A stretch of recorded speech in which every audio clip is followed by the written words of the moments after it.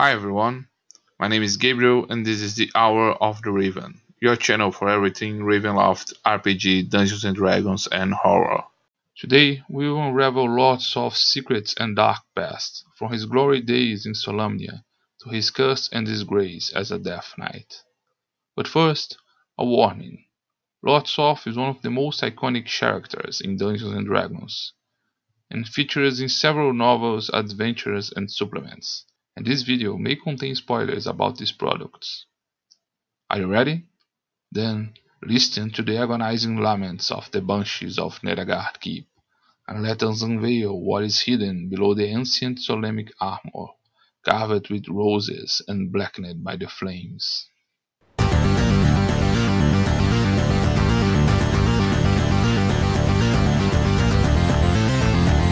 Hour of the Raven.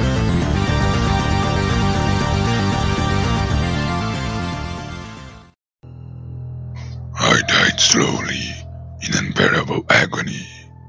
When death finally came, it brought no relief. For I closed my eyes, only to open them again, looking into a world of emptiness and bleak despair and eternal torment. Night after night, for endless years, I have sat upon this throne and listened to those elven specters sing my story. But that ended. It ended with you, Kitiara. Lord Soft was for many years the Dark Lord of the domain of Citicus in Ravenloft, but his past and origin are linked to the distant world of Krynn and the setting of Dragonlance. One of the most iconic villains of Dungeons & Dragons, Lord Soft was created by Tracy Hickman and Margaret Wise, and appeared for the first time in the famous novels of the Dragonlance Chronicles series. Lord Soft is a Death Knight, a powerful warrior who has fallen from grace, becoming an undead horror for his evil deeds. The Death Knight is a classic creature from Dungeons & Dragons, and its origins go back to 1981 Folio, but Lord Soft is the most famous among these undead creatures. The tragic figure of a fallen knight and of Lord Soft is inspired directly from the source tales of chivalry, and his green-black armor with red and spectral eyes is also inspired by the figure of the Ringwraiths from The Lord of the Rings.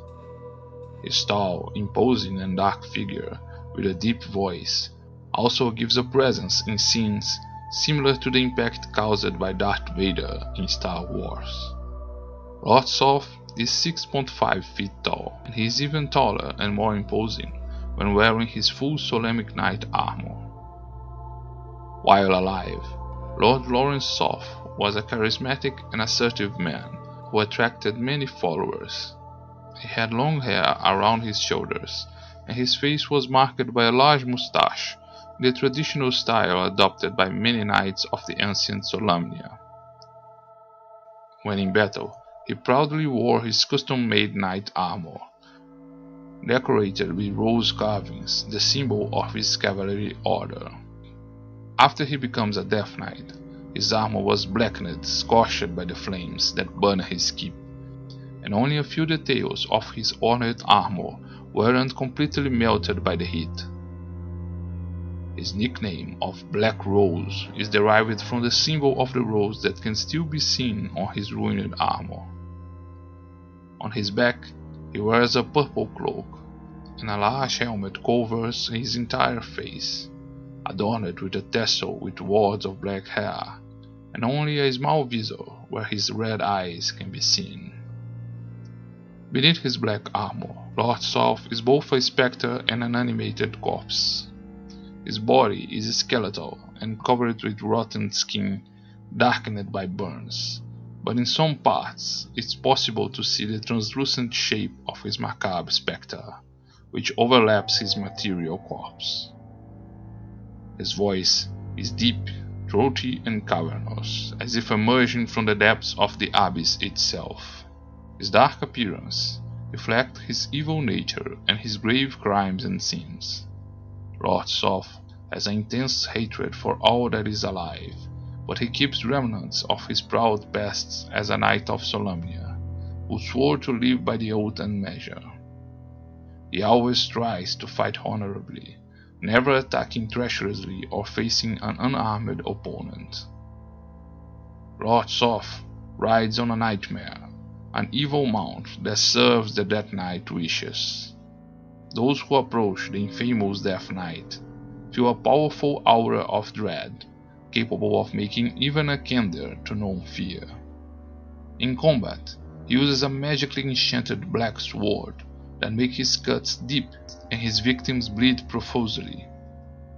In addition to being a skilled combatant, Lord Soth also has numerous mystical gifts that make him almost unbeatable. He has a strong resistance to magic, and some magic users have already reported that some spells cast against the knight might even turn back against the casters. Once a day, he can utter a power word and can order an enemy to simply die by his command. His red eyes can easily identify spells and invisibility, and he can cast various magical abilities as if he was a powerful spellcaster. Report says that the Death Knight can even launch a powerful fireball of great power, with intense and destructive flames, such as those that devastated his body in the ancient past. Lord Soth cannot be driven away by the power of fate, and he can control inferior undead. While in Ravenloft, he can travel through any shadow to emerge anywhere in his domain, and can never be truly destroyed.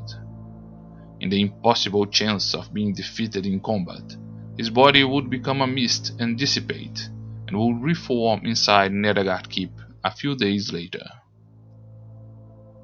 When he was the Dark Lord of Citicus, Lord Soth could close the border of his domain whenever he wished. To do so, he would only need to hum the infamous songs he hears from the Banshees, night after night, with the litany of his crimes. Soon his voice would then be joined by that of other sinners of Citicus, and the voices would be heard in a deafening manner by those who dared to try to escape the borders of the domain. These poor souls would be stricken by madness and would eventually return to Citicus. But what made the proud and powerful knight of Solamnia, Lord Lawrence Soth, to fall into such a disgrace and become this macabre and dark horror? The story of this solemnic knight is a tale of love, honor, tragedy, and death, which impacted the entire world of Grimm. Lord Lawrence Soth came from a traditional Solemnic family. Although not of noble origins, the Soths served the Knights of Solamnia for many years, until one day they received the province of Nightland for their services. Although his father, Ainkel Soth, never became a knight, many of his uncles and cousins had joined the Order of Knights of Solamnia, but had met death early in their adventures. Lord Soth entered the Order of the Knights of Solamnia at a very young age, and quickly ascended to the Orders of the Sword and the Crown, and finally entered the Noble Order of the Rose. Among his feats of honor and glory was the rescue of 2 knights that were held hostage by a band of ogres to the south of Ergot, defeating alone a band of 4 ogres and a minotaur, who attacked a group of pilgrims traveling to Istar, having rescued 1 child of a burning cabin, and having defended the honor of Lady Wandra in combat, after unfair accusations about her virtues. Lord Soth's charisma and skill made him a rising personality and a natural-born leader of a loyal group of knights. The young Lawrence Soth longed for a glorious destiny, and refuted the life and vices led by his father, whose rumors pointed out as a philanderer and womanizer. Despite pretending to live a virtuous life, Lord Soth's dark ambition had already emerged from early age. Fearful that his inheritance of his father's lands would be challenged, he asked Caradoc, his most faithful companion, to murder 2 bastard brothers, the fruit of his father's immoral adventures. These odious acts brought Salt and Caradoc together as accomplices. But Loren Soth saw such acts as a necessary evil to cleanse any taint from his family name and to enable him to reach the highest order of cavalry. Upon becoming Knight of the Rose, Lord Soth received the government of the lands of Nightlund from his father. For years, he had dedicated himself to completing the audacious project of building the Dagard Keep, a fortress that was a true architectural marvel, designed so that its walls, battlements and towers formed the design of a rose.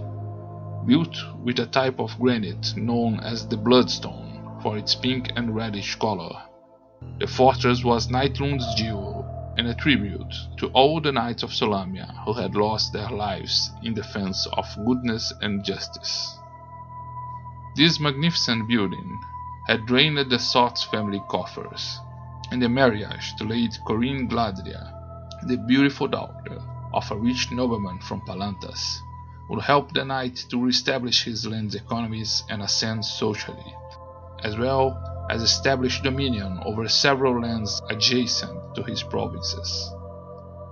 The marriage was celebrated by all Solamnia as the perfect couple, the beautiful maiden Corinne and the valiant and noble knight Lord Loren Soth. The charismatic knight previously lived a life of adventure in the company of his valued friends and followers. Upon assuming the government of Nightlund, Lord Soth kept his friends close, but he soon realized that the life of a noble was much more tedious and demanding. The relationship of Soth and Corinne was loving, although he was a little possessive and jealous of his bride. Soth believed in his love for Corinne, and he deeply desired a son, an heir to his legacy. Corinne shared this longing, but despite the couple's desire, the years passed without Corinne being able to bear a child, and soon Soth's frustration became apparent. Soth also longed for a break from the routine of his life in the keep, and took every opportunity to go on expeditions with his companions. On a trip, he and his companions heard screams from the woods, and soon set out to investigate. The knights found a band of ogres who had attacked a sacred pilgrimage mission of elven maidens devoted to Paladine, and set out to fight them. Lord Soth and his knights managed to defeat the band of ogres, and Soth went in pursuit of some ogres who were on the run with some of their captured victims. After defeating all his enemies, Soth found the beautiful and unconscious Isolde de Nissa, an elf of incomparable beauty. Despite the fact that Isolde had only a twisted heel, Lord Soth scooped the faint Isolde in his arms, and was immediately attracted by the elven maiden. On impulse, he ordered his cavalry companions to escort the pilgrim to the city of Palantas, where the maidens would make their vows to the god Paladine, but announced that he would return to Dagard Keep with Isolde, as she needed urgent medical attention. Despite the distrust of Osla, the elf elder priestess who oversaw the expedition, Lord Soth gave his word and honor that no harm would befall young Isolde, and left alone with her for Dagard. On the way back, Isolde woke up, and riding together on the same horse, they got to know each other better. The young and innocent Isolde was very grateful to Lord Soth for saving her life, and could hardly hide her admiration and enchantment for the valiant knight. In the traveling days that separated them from Dagard Keep, the passion and desire ended up being stronger than Lord Loren Soth's vows to Corinne, and Soth and Isolde kissed. The journey came to an end, however, and upon reaching the castle, Lord Soth quickly ordered Isolde to be taken to the infirmary, and instructed the castle healer, Istvan, to take care of her internal injuries, implying that the healer should not contradict his words and confirm the knight's statements. Lady Corinne was jealous of the young elf, but how could she doubt the virtue of her husband, the most noble and honorable knight of the Rose, Lord Soth? However, she felt her husband's frustration at the lack of an heir, and she felt him becoming more distant and colder each day. Lord Soth began to visit Isolde secretly, first looking for a friendly shoulder to talk about his marital problems and desire for an heir, but soon their conversations became a lovers' meeting. Rumors began to circulate around the castle, which became even stronger when Isolde refused to return to her homeland and continue her journey with the pilgrim maidens, who passed on Daggart Keep on their return journey. Desperate and overcome by doubt, Lady Corinne thought that conceiving a child could save her marriage, and resorted to drastic means. When Soth was away on a trip, she sought help from a witch who lived in the mountains, and asked for help to get pregnant of her husband. The witch warned Corinne that this was a dangerous dark magic, and that the success of the spell would depend on her husband's virtue. Believing that Lord Soth was a kind and just man, she accepted the proposal and was fertilized by black magic. The news of Corinne's pregnancy was a cause for celebration. Isolde realized that it was time for her to leave Daggart Keep. However, Lord Soth insisted with Isolde, who eventually gave in to his requests and remained in the castle as his mistress. The months passed, and Lord Soth kept his secret meetings with Isolde. When Lady Corinne was close to giving birth, Isolde revealed that she was also pregnant with a son of Lord Soth, making their situation even more delicate. Lord Soth realized that despite despising his father, he had made the same mistakes and sins that he did. The knight did not have time to think about his mistakes, as his wife Corinne had begun a hard childbirth. The lady of Daggart Keep screamed in pain and agony, while Stephen, the healer, tried to bring the child into the world. When the birth was finally completed, the child who came into the world was a deformed and bestial abomination. Soth rejected the child, saying that this monster could only be the result of Lady Corinne's infidelity. His wife, wounded by the accusations, revealed that the child was conceived by witchcraft, but accused Soth's own black soul for having generated a deformed and demonic child. Soth was overcome with anger, shame, and madness, and with a sword he brutally murdered Corinne and their son. Caradoc, his faithful seneschal, kept Istvan, the healer, outside the room. When Soth left the room, bathed in blood, he imposed on Caradoc and Istvan his version of the facts, in which unfortunately Lady Corinne and her son had perished during childbirth. Assuring his vassal's consent, he then ordered Caradoc to get rid of the mutilated bodies. A quick funeral was organized, and the bodies were cremated despite the protests from Corinne's family. Although tormented by his actions, Lord Soth found solace in the arms of his mistress Isolde, and rumors of his infidelity gained strength. 6 months after Corinne's death, Lord Soth married Isolde in a simple ceremony, only in the presence of his fellow knights. At this point, Isolde's pregnancy was already evident, and soon a new heir would arrive at Daggart Keep. His second son's birth was uneventful, and soon Soth held Peredur, his son and heir to his legacy, in his arms. The couple's happiness was threatened by the constant and sinister rumors about the events surrounding Lady Corinne's death. Isolde dismissed the services of one of Lady Corinne's maids when she caught her spreading rumors about her husband, and Muriel was banished from Daggett Keep.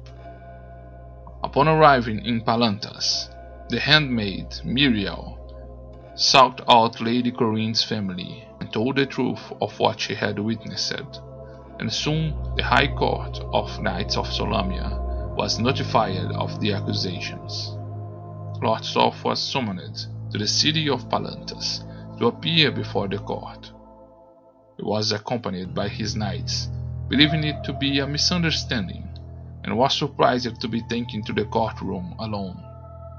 Muriel, the maid, Osla, the elf priestess who was once the guardian of the maiden Isolde, and the healer Istvan were called to testify, and under the effect of a magic zone of truth, Istvan revealed the truth about Isolde's death. Soth was sentenced to death and would be beheaded in the next morning. His knights, however, would not accept such a sentence. Caradoc convinced the others that Lord Soth was innocent, a victim of an unfair trial for political motives, and they prepared a rescue operation. Soth, humiliated, was dragged the next morning through the streets of Palanthas to the place of his execution, but on the way his loyal companions rescued him from his captors. On horseback, they started a desperate escape, following through the mountains. After intense persecution, they defeated the Knights of Solamnia, who pursued them, and arrived at Daggett Keep. The keep was sieged, but it would be impossible to reach Lord Soth and his companions inside the keep.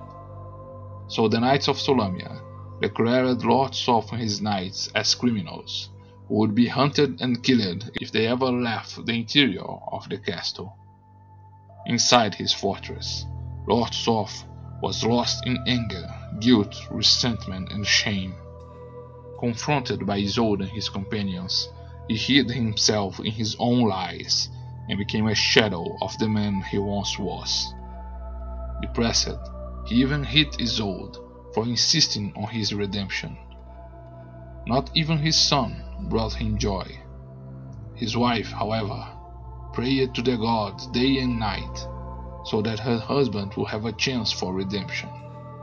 In desperation, Soth joined Isolde in prayer and begged the gods for a chance to wipe his name from the stains of his sins. The couple's prayers were answered. Both had a vision in their dreams, and the goddess Mishkal told Isolde how Soth could redeem his sins. He was to proceed to the city of Istar, where he was to confront the king priest in his temple. The king priest would slaughter Soth, but he would rise again until he finally defeated his enemy. Thus, he would prevent a greater cataclysm, and after such a feat, he would clear his name, become a great hero, and die, moving on to the next life in peace. The king priest was a man of great power, and based on his vision of intolerant and absolute good, he would perform a powerful ritual to raise to the status of a deity and clear the world of evil. If Soth failed in his missions, the gods would punish the foolishness of the king priest and his followers, and send a great cataclysm over Krynn in the form of a mountain of fire, which would change the face of the world forever. Soth meditated a lot about this sacrifice that was required of him, but encouraged by Isolde, he took on the mission. Saying goodbye to his family, he went with his knights to Istar. On his long journey through the mountains, however, he encountered 3 elven women who barred his path. The elven women were sent to test Lord Soth and began to accuse the knight of his crimes: the murder of his bastard brothers, his infidelity to Corinne, the murder of his wife and son, and his escape from justice. Lord Soth listened with pain to the truth of their words, and resisted the provocations, until the elven women questioned his fatherhood about Peredur. The elven ladies claimed that Isolde had slept with all the men in the castle, and that Lady Corinne had only conceived with the help of dark magic, because Sorte was infertile.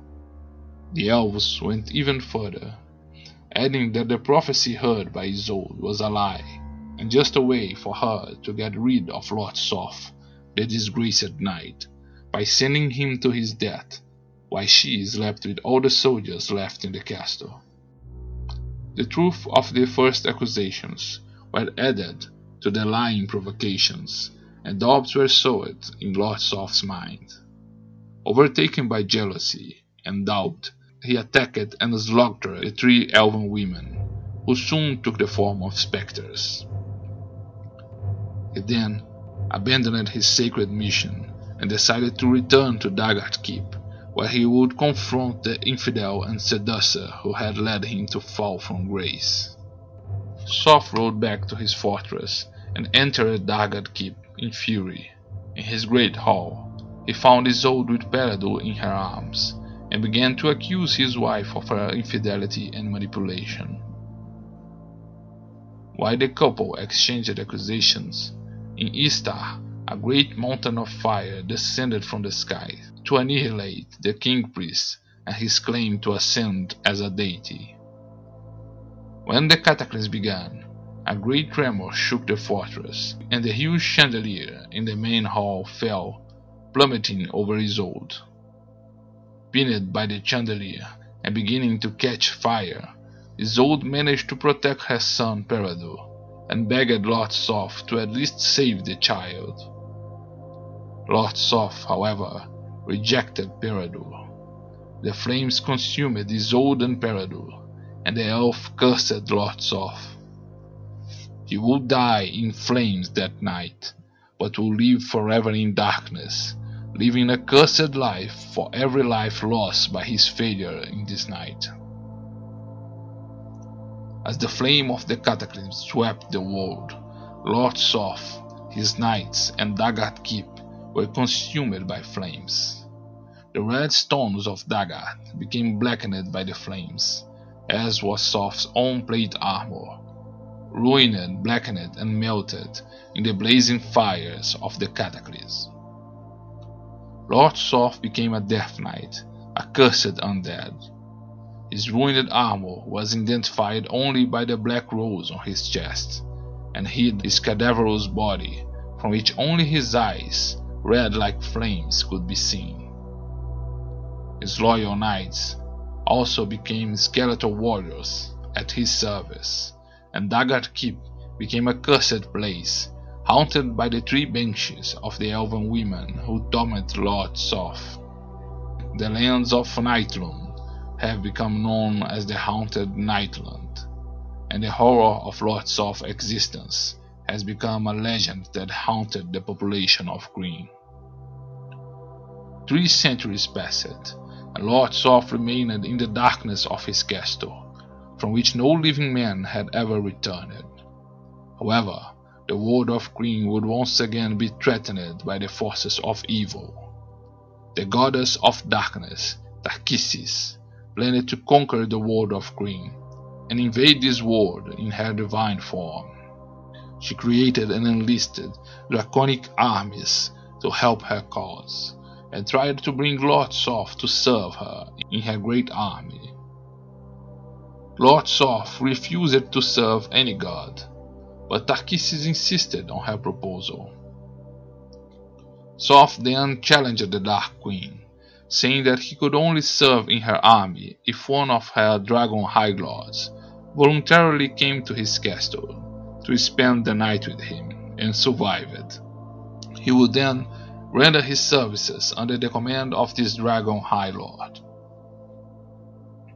Soth's demands seemed impossible to be fulfilled, until the Blue Lady, Kitiara Ut Matar, to win the favors of the goddess Tarkissis and avoid a death penalty for alleged betrayal to Emperor Ariakas, accepted the challenge. The mighty warrior had the courage to enter the Dagart Keep at night and face the guardians and spirits of the Dark Fortress until she reached the throne room.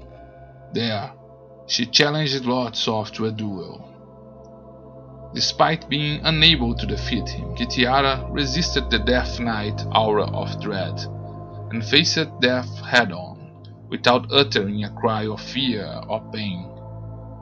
Lord Soth recognized in Kitiara a strong and determined woman, an indomitable spirit like himself that would never kneel before a higher power. Kitiara aroused in Soth admiration and other feelings that he had long considered lost in his dark heart. He decided to spare the life of the unconscious warrior, letting her spend the night in his castle, and then put his own sword at her service. Kitiara made Dagart Keep the command center of her army, and Lord Soth was her main ally in the War of the Lance. Together, they captured the elven princess Laurana, whose soul would be given as a gift to Lord Soth after her sacrifice to Tarkissis, as a means of revenge against all the elven race that Lord Soth had come to hate intensely after the tragedy with his wife Isolde. In the moment of the sacrifice, however, Tanis, the half-elf, Kitiara's true love, managed to free Laurana and escape from the clutches of Tarkissis' servants. Lord Soth had a chance to kill both fugitives, but was stopped by Kitiara, who let Tanis escape even after the half-elf had rejected her proposal to be a king at her side.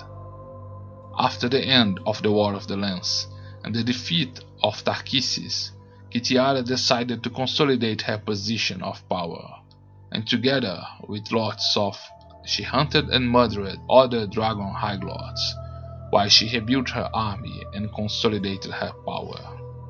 Although he still served Kitiara, Lord Soth began to plot against the Blue Lady. He believed that Kitiara's love for Tanis weakened her and prevented her from reaching her true potential. Thus, he began to plan a way to take her life and soul, making her an undead companion to his immortal existence.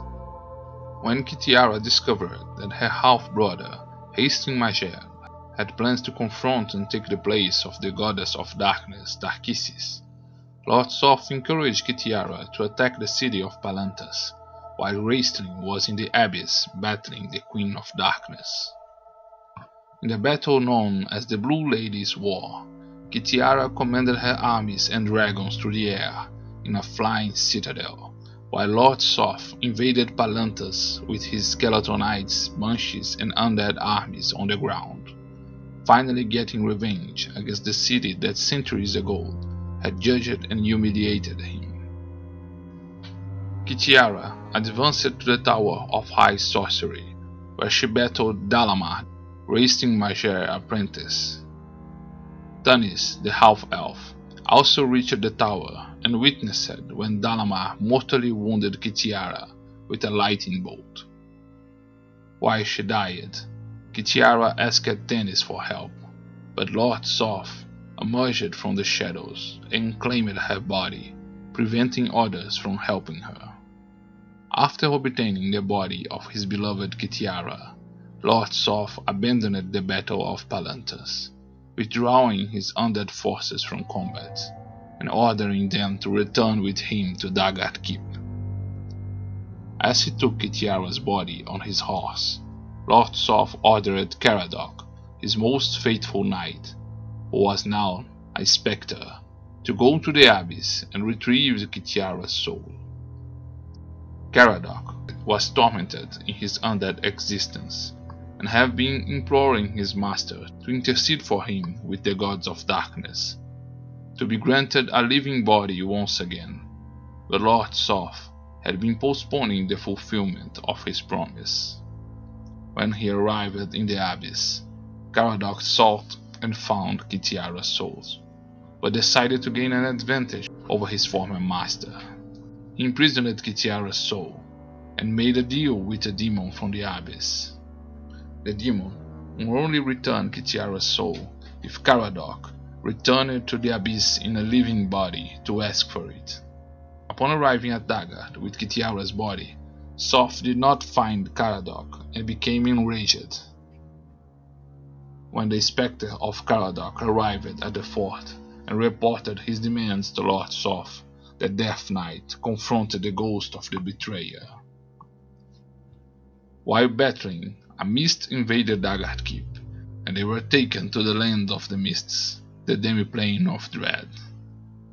Lord Soth and Caradoc emerged in the forest in Barovia.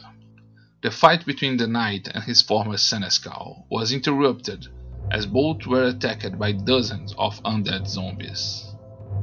Lord Soth defeated the creatures that were attacking him, but the distraction gave Caradoc a chance to escape. Caradoc's spirit sought refuge in Castle Ravenloft, where he asked for the help of Count Strahd. The Count received him as a new servant and forced him to tell the story and secrets of Lord Soth. Lord Soth wandered, lost in Barovia, until he found a camp of the Vistani, of the Kulchevik family. Sensing his power, the Raoni of the caravan, Madame Girani, received Lord Soth with courtesy and took him inside her Vado. Lord Soth extracted some information about the Land of the Mists and Barovia's ruler, Count Strahd, but upon realizing that Madame Girani intended to use mystical means to discover information about his past, Lord Soth became enraged and burned Madame Girani's Vado, killing the Raoni.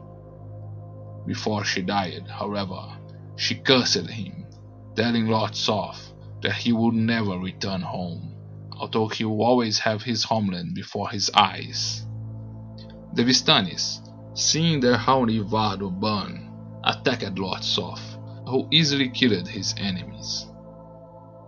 He then decided to kidnap a young Vistani and daughter of Madame Girani to serve as a guide to him in these strange lands, and forced her to take him to Castle Ravenloft. On the way to the castle, Lord Soth and Magna witnessed a group of Barovians trying to execute a dwarf for his crimes. The dwarf was Azrael, a were-badger, who managed to get free and kill his captors.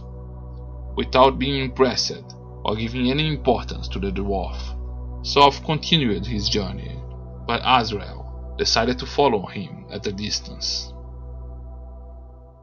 Upon arriving at Castle Ravenloft, Lord Soth was received by Count Strahd as a guest of honor.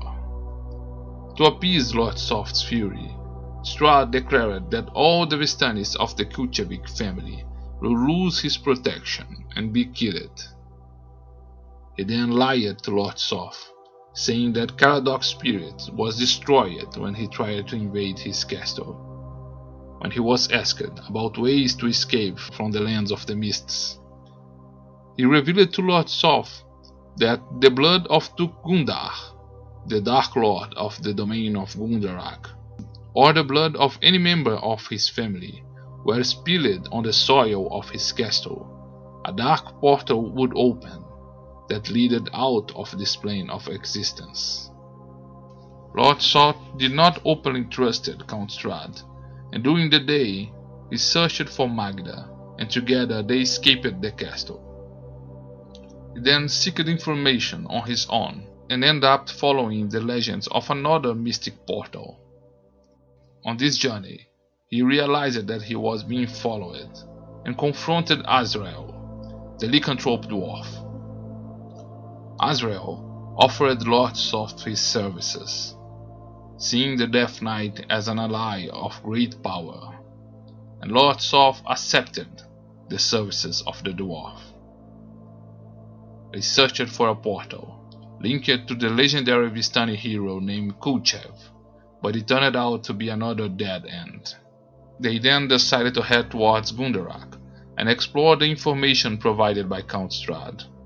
On the way, during a combat with enemies, Magda managed to escape from her captors, and Lord Soth and Azrael went alone to Castle Unadora. They invaded the castle and confronted Duke Gundar and his son Medraut, a mage imprisoned in a child's body. While Soth was battling Duke Gundar, Azrael managed to assassinate Medrawd, bathing the floor of the castle with his blood. Duke Gundar decided to flee the combat, and Lord Soth and Azrael entered the portal, but the Mystic Gate only took them back to Barovia. Enraged, Soth and Azrael crossed Barovia, devastating everything in their path, until they reached the gates of Castle Ravenloft. There, they began to battle Count Strahd's countless guardians. The Vampire Count, fearing the result of a direct confrontation with the Death Knight, banished Caradoc Spectre from his castle, ordering him to flee his domain. Soth, realizing that Caradoc had not yet been destroyed and was fleeing from his grasp, abandoned his vengeance against Strahd and pursued his former seneschal through Barovia and Gundarak until he reached the edge of the Misty Border, where he destroyed the spirit of his former ally with his own hands. As he committed his act of revenge, the mists enveloped him once again. In the mists, he saw a vision of ancient Solamnia and had a chance to repent of his sins, but once again he rejected redemption and repentance.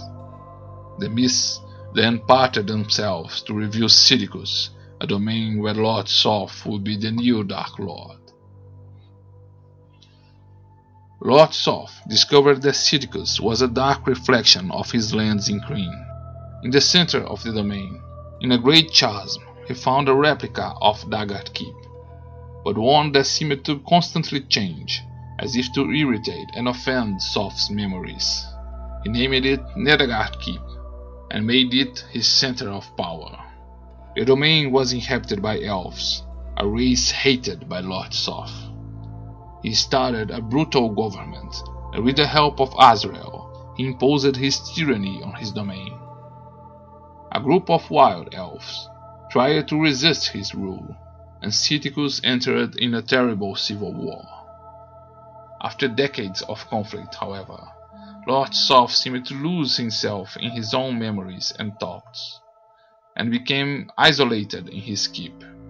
When the caravans of Stannis, known as the Wanderers, entered Sidicus, Lord Soth went to meet their leader, Magda Kuchevik, the Vistani he had kidnapped when he arrived in Barovia decades ago.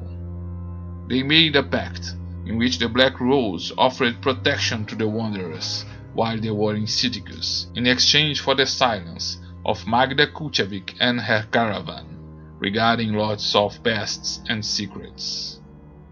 Lord Soth's seclusion increased when he captured Master Tindalfalus, a powerful illusionist, and demanded that he created for him the Memory Mirrors, magical artifacts capable of enchanting their observers and leading them to relive false memories of their pasts. The Black Rose became obsessed with these mirrors, where he glimpsed alternative versions of his past, from versions in which the knight did not fall from grace to versions in which he, even becoming a Death Knight, achieved his cruelest desires and revenge. While Lord Soth was in this catatonic state, Sidicus was devastated, with the borders closed by the Song of Madness and the very memory of its inhabitants beginning to fail. A group of adventurers invaded Nedagard Keep and disrupted Lord Soth's false memories, breaking most of the magic mirrors and freeing Lord Soth from the enchantment. After waking from his dreaming state, Lord Soth continued to show very little interest in Sidicus. The only thing that seemed to attract his attention was the identity of the mysterious leader of the Wild Elves, the White Rose. Lord Soth believed that the enemy's true identity was Kitiara, and that the mist and dark powers had drawn her soul into this world to torment him, and he longed to found the Blue Lady once again. While Lord Soth was lost in this quest, Azrael Dak, his seneschal, was gradually turning against his master. He had stopped seeing Lord Soth as a mighty warrior, able to defy the gods, to see his master as a weak mind, lost in the memories of his past. The dwarf had found the Black Chapel and the Lake of Sounds, deep in the salt mines of Veidrava, and had started to listen to the secrets whispered by the shadows of Sidicus, that promised him a future of glory and power. Azrael plotted against his master, and made a double game of shady alliances. He made a secret alliance with Malokyo Adere to overthrow Lord Soth and take the power. In return, he promised to hand to Malokyo the Wanderers, a Vistani caravan protected by Lord Soth, who had escaped the Dokar extermination program. The tyrannical ruler of Invidia began to make small attacks on the Sidican border to attract Lord Soth's attention to the defense of his domain. Azrael had also negotiated with Inza Kuchevit, the daughter of Magda, the leader of the Wanderers. The evil Inza intended to take control of the Wanderers, and had already made nefarious deals with the dwarf in the past. As payment for a trade deal, a box of salt taken from the Veidrava mines, but which were contaminated by the dangerous salt shadows. Inza sabotaged Kulchev Kudjel, her mother's magic weapon, and as the night fell, opened the box of salt, releasing the salt shadows. The shadows attacked and devastated the Wanderers, and Magda, using her cudgel, tried to ward them off, but her weapon shattered. Just before she died, she called out to Lord Soth, and the Death Knight kept his promise of protection, emerging from the darkness to destroy the salt shadows.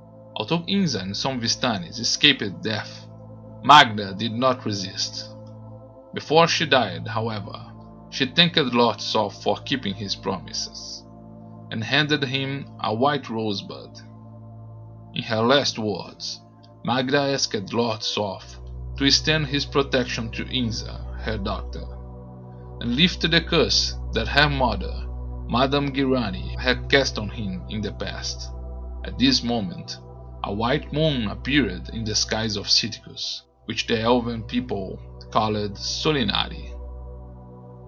While a series of disturbances seemed to plague Sidicus, Azrael was preparing for a ritual in the salt mines of Veidrava, which would give him control over the shadows of Sidicus and make him the new Dark Lord of the realm. Meanwhile, the White Rose and her allies planned rituals to bring the world of Krynn closer to this misty prison, and to bring the red moon of Lunitari to the skies of Sidicus. When the red light of Lunitari shone again over the skies of Sidicus, the troops from Invidia invaded the domain and marched against Nedagard Keep. Lord Soth commanded his knights, banshees and undead armies to defend his fortress. The evil Inza willingly led the Wanderers' caravan to danger, putting them in the path of Invidia's troops, just to attract Lord Soth's attention. While her own people were slaughtered, she cried out for the Death Knight's help, and Lord Soth appeared to fulfill the oath made to Magda. Lord Soth defeated Invidia's groups of attackers, but only Inza and 3 other members of her caravan survived. Inza asked Soth for protection from the terrible events that would take place in Sidicus, and the Lord Soth transported her through the shadows to Nedagard Keep. There, Inza revealed to Lord Soth that while he was defending his fortress, Azrael was preparing to usurp his power in an evil ritual. Soth left for the Veidrava salt mines, where he intended to prevent Azrael to cause a cataclysm in Sidicus, sucking the shadows of all its inhabitants. When he left the keep, Inza created mystical barriers to protect herself inside Nedagard, and to prevent Lord Soth and his undead minions to enter. Lord Soth's journey to the Veidrava salt mines, who had saved Sidicus from destruction, but the 3 banshees that served Lord Soth appeared to him to reveal the treacherous acts of Inza. As was in his past, seized by fury, Lord Soth abandoned his quest to prevent Azrael ritual and returned to Nedgar Keep. His failure to prevent a new cataclysm, however, caused the event known as the Hour of Screaming Shadows, when the shadows of the inhabitants of Citicus were swallowed to the Veidrava salt mines. Thanks to the action of the adventurer Ganelon, Azrael's ritual was prevented at the last minute. All the shadows of Citicus gathered in a large black sphere that floated over Nedgar Keep. The dark sphere of shadows plummeted over the keep, burning with black flames the fortress and the armies battling on its surroundings. In the main hall of the castle, Lord Soth was preparing to assassinate the treacherous Vistani Inza when ancient spirits from his past paid him a visit. The White Rose, leader of the Wild Elves, revealed herself as the spirit of Isolde Denissa, his elven wife. Along with Isolde were the specters of the Whispering Beast and the Bloody Cobbler, which merged into one creature, revealing to be fragments of the soul of his son Perador, killed in his mother's arms in the Cataclysm of Green. Inza took advantage of the distraction to escape from Lord Soth. As Nedgar burned, Lord Soth confronted his wife Isolde once again with their infant son in her arms, and was seized by the whole memories of his past. Soth turned his back to Isolde, ignoring the torment imposed to him by the dark powers. Absolved from Madame Girani's curse, another powerful and older curse claimed Lord Soth's fate, and the Knight of the Black Rose left his prison in the mists to return to his homeland in Krynn. Once more in Krynn, Soth returned to the haunted Dagard Keep, and rumors of his return circulated Ansalon again. Lord Soth remained in his cursed castle, isolated from the world. For centuries, the spectre of the Black Rose meditated about his past, mistakes and sins, and the haunted Dagard Keep had remained a cursed place to be avoided. When the War of the Souls started, Mina, the prophet of the One God, searched for Lord Soth in Nightlund to offer him command of the undead forces of her army. Lord Soth, however, had already reflected on his existence and realized the gravity of his sins, accepting full responsibility for his actions. The offerings of Tarkisis, the goddess of darkness, no longer tempted him, nor did he guide his action by the hatred that used to consume him. Tarkisis' threats mean nothing to him, as Soth desired death and eternal rest. To threaten and punish him, the Dark Queen turned Lord Soth back into a mortal, so that he could once again fear his final destruction and death. But she ended up giving him just what he most wanted. By killing Lord Lawrence Soth in the ruins of Dagard Keep for his refusal, she finally put an end to his curse, giving Soth a final rest for his soul. Lord Soth is one of the most iconic villains in the Dungeons & Dragons universe, and his story is an epic tale of chivalry, honor, love, tragedy, fall, and redemption. He is one of the few characters to deeply mark two major Dungeons & Dragons settings, being an important figure both through Dragonlance and through Ravenloft. Despite being a great fan of both settings, I believe that the treatment given by the Dragonlance setting to the character after his return from Ravenloft was a wasted opportunity. The authors of the Dragonlance setting and novels seem resentful of Lord Soth's passage through Ravenloft, and consider that such period in the Lands of the Mists never existed in the Dragonlance timeline. Although I am a huge fan of the Spectre of the Black Rose novel, the reasons why the Dark Powers had given up on Lord Soth as Dark Lord and prisoner are never clearly explained, and it seems to me that his release from the domain of dread had taken into account intellectual property rights, since the Ravenloft setting would soon be licensed for publication by another company, and he originally belonged to the Dragonlance setting, and so was not included in this transition. The Knight's final redemption in Dragonlance is an appropriate closure to his narrative arc.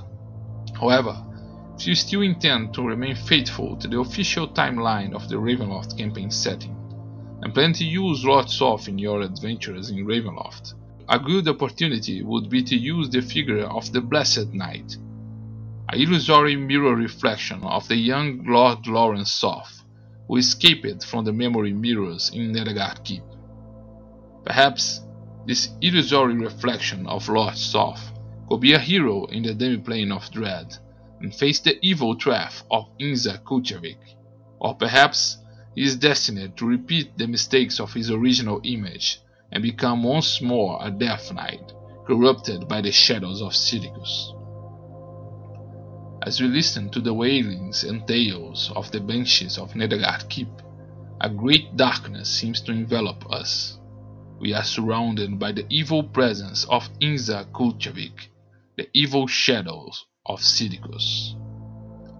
Join us, enable notifications, and subscribe to this channel, as we shall unveil what lurks in the darkness and reveal the dark secrets of Inza Kultavik, the new Dark Lord of Sidicus.